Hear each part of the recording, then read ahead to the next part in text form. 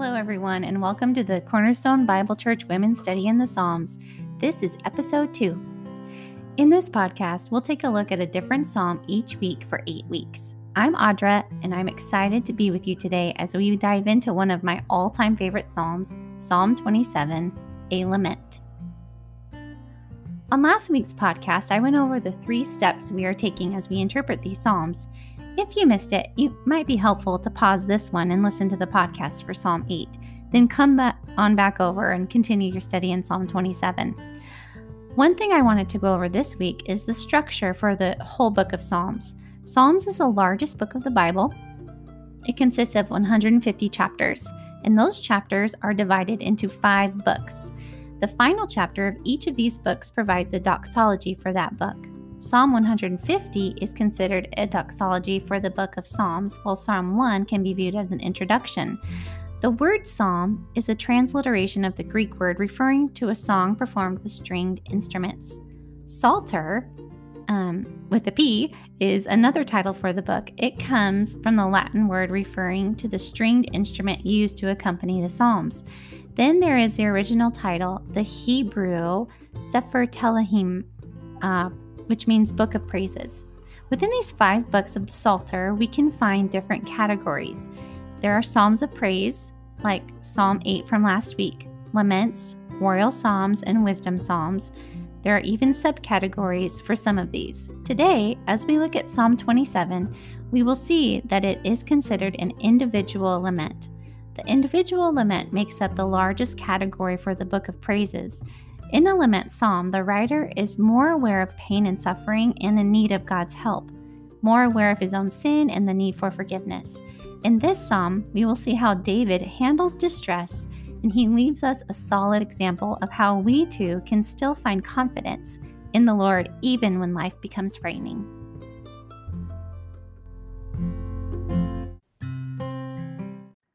Psalm 27, a Psalm of David. The Lord is my light and my salvation. Whom shall I fear? The Lord is the stronghold of my life. Of whom shall I be afraid? When the wicked advance against me to devour me, it is my enemies and my foes who will stumble and fall. Though an army besiege me, my heart will not fear. Though war break out against me, even then I will be confident. One thing I ask from the Lord, this only do I seek, that I may dwell in the house of the Lord all the days of my life, to gaze on the beauty of the Lord and to meditate in his temple. For in the day of trouble he will keep me safe in his dwelling. He will hide me in the shelter of his sacred tent and set me high upon a rock. Then my head will be exalted above the enemies who surround me. At his sacred tent I will sacrifice with shouts of joy.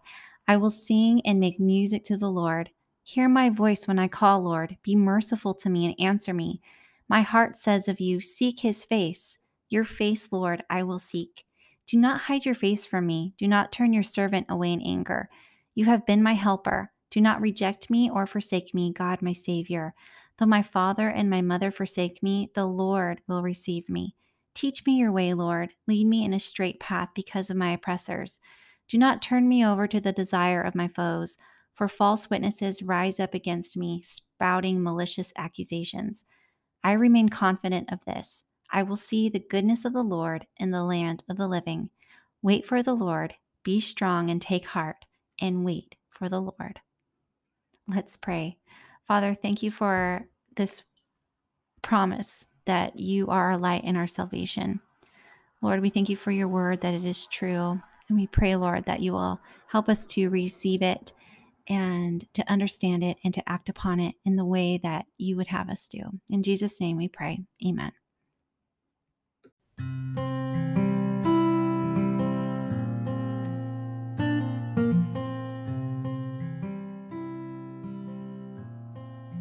Okay, ladies, we're going to look at the original meaning for Psalm 27.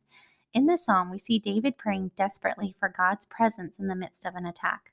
Although we see David's moving prayer in the body of the psalm, we also find him communicating confidence in God in verse 1 and then again in verses 13 and 14. His contrasting moods are characteristic of many laments in the Psalms. Looking first at verses 1 through 3, we see that David is confident in Yahweh. He calls the Lord his light, his salvation, and the stronghold of his life. Let's consider the first name, light. This is the only place in the Old Testament where God is actually called light. David is thinking about his enemies. He affirms that even in the darkness of war, God's light pushes out the fear that accompanies this darkness.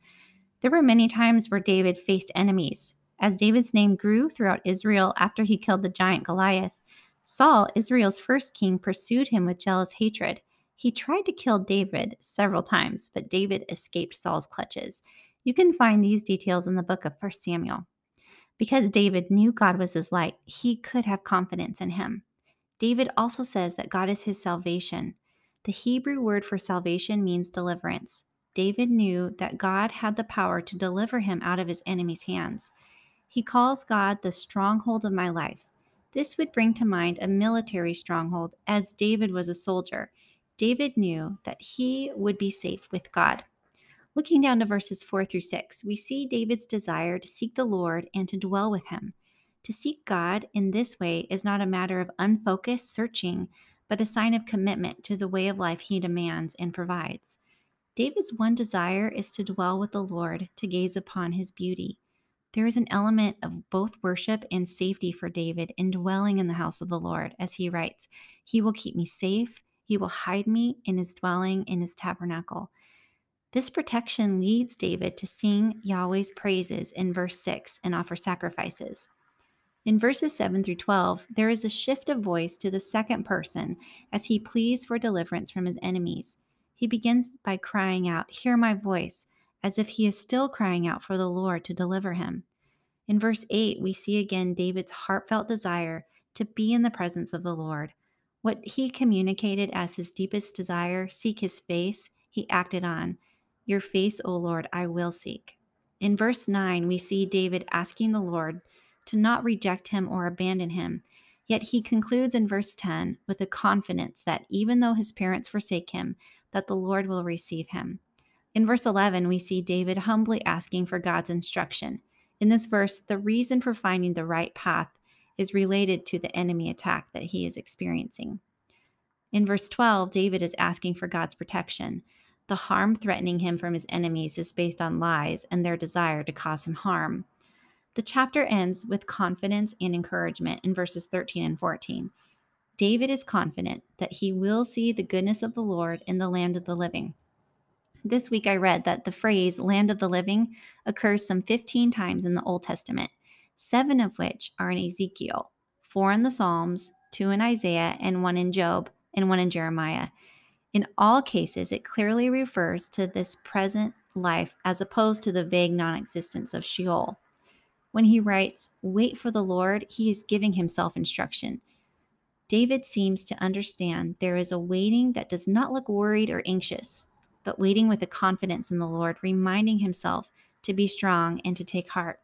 The two verbs for be strong and take heart are the same used in Joshua chapter 1, when God encourages the Israelites as they would cross the Jordan River to conquer the promised land. God told them, "Be strong and courageous." Okay, now we're going to move on to step 2, which is bridging the times. David faced some terrible enemies who literally hunted him down to try to take his life. And the one thing he asks is to seek the Lord. In our time today, we also have enemies, but often they are unseen, not trying to literally take our physical lives, but to crush our spirit. We face darkness, uncertainty, sin, worries, fear, broken relationships. 1 Peter 5:8 says, "Be alert and sober of mind. Your enemy, the devil, prowls around like a roaring lion looking for someone to devour." If you believe in Jesus and have trusted him as your savior, if you live your life for him, then you have an enemy, the devil. But that is not something to fear, for as we read in verse 1 of Psalm 27, "The Lord is my light and my salvation. Whom shall I fear?" Compared to God, no enemy should we fear. The Lord is able to deliver his people out of any frightening situation. He is our safety and brings light into the darkness. Can't we relate to David's prayer in the psalm? We can remind ourselves that God is our stronghold and wait on him with confidence. Can we also relate to the troubles David is facing? Even though we may not literally be on the run for our lives, we are still facing different battles. Would you consider taking David's example of trusting God the next time fear threatens you? Okay, ladies, we're going to head into the application part. This psalm, Psalm 27, has been one of my most favorite psalms ever. Honestly, I have struggled with fear on and off for a long time. As a child, I can remember being afraid at night, like in my room, when it was dark. I remember turning off the light, then running across the room and jumping into bed just in case there was something under there. I remember that feeling of fear. And of course, out of as I grew up, I grew out of the fear of the dark. Well, growing up can also bring more of the cares of this world as well. Sometimes they can creep in on us when we're least expecting it. I hadn't felt like I was a fearful person anymore. So, I got married about a year graduating from college. And then I had this person in my life who I love more than myself, right? And I want to care for him, and anything bad that could possibly ever happen to this person, oh, it just kills me too, right? Like he stubs his toe, my toe hurts. Well, he had some chronic pain, and difficult to see. It's difficult to see someone you love in pain. He had chronic back pain mostly. There were things we tried, but eventually he was diagnosed with fibromyalgia. It felt like a devastating blow at the time. It's like it made me realize this is something we're going to have to live with for the rest of our lives. I mean, fibromyalgia is chronic pain with no apparent cause, or at least not just one thing, so it's not like an easy fix. I know people know how to manage it and live with it, but at the time when we got the diagnosis for Mike, it felt like a huge blow.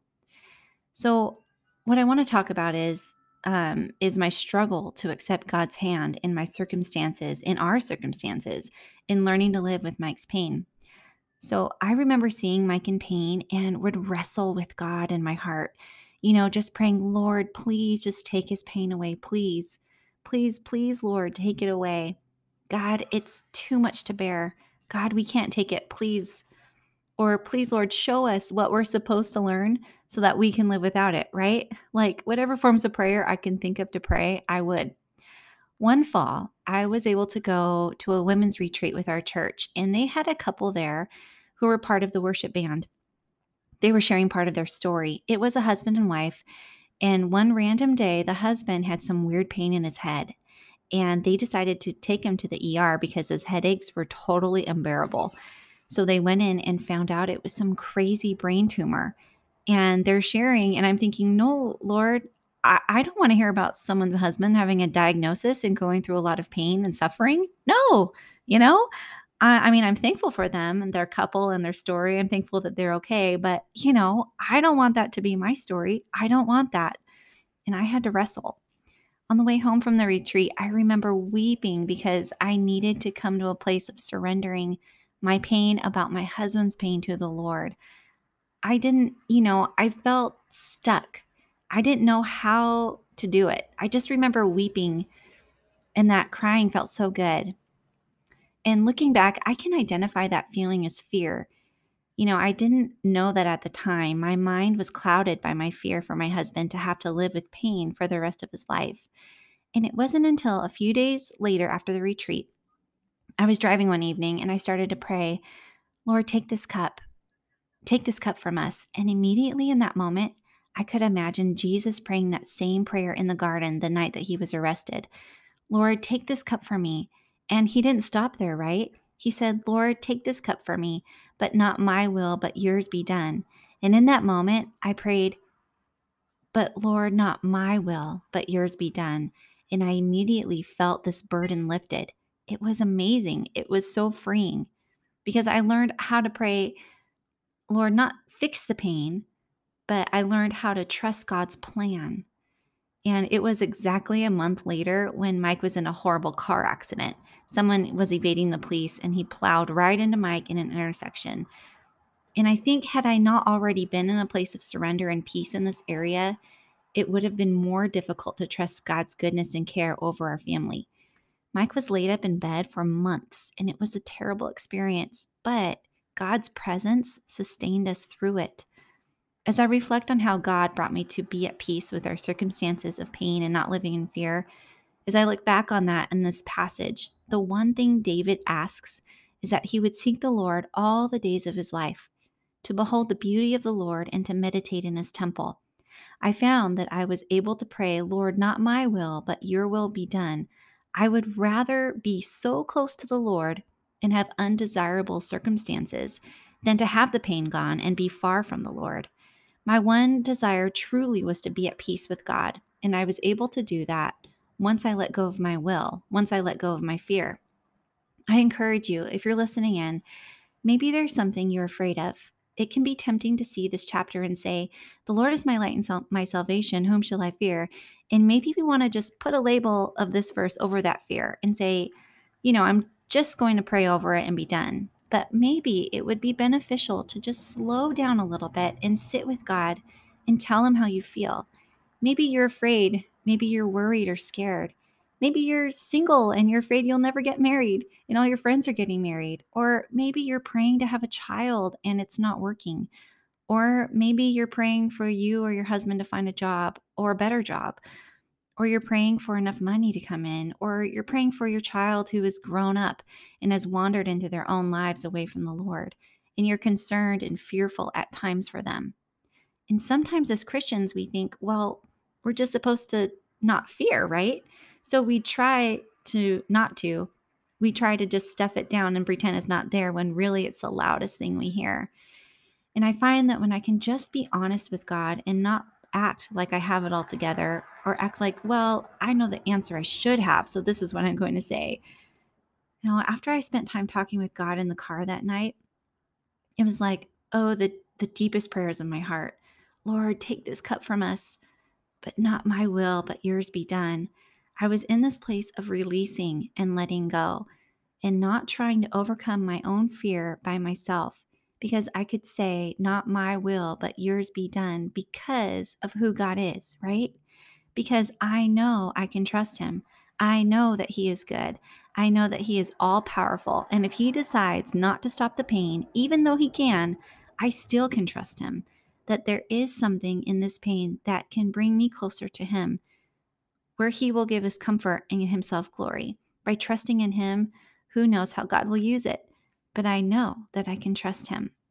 The Lord is my light and my salvation. Whom shall I fear? Whom shall I fear? There's no reason to fear. I would encourage you to, if you're feeling fearful about anything, to just sit with God for a minute. Tell him how you feel. Tell him, yes, Lord, I do feel afraid, and ask him to help you not to be afraid and how to get there. Often I pray, Lord, I want to live without fear, but I can't do it by myself. I can't muster it up on my own. I think he allows us to be in that place because then it's God who's doing the saving. It's God who's at work.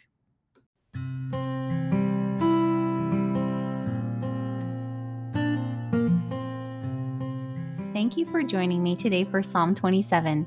Next week, we'll take a look at Psalm 37, a wisdom psalm. You can find out more information about this study on our church's website, cbcglendora.org, and in the show notes. Feel free to share this podcast with anyone who might be interested. Thank you, friends. We'll see you next week.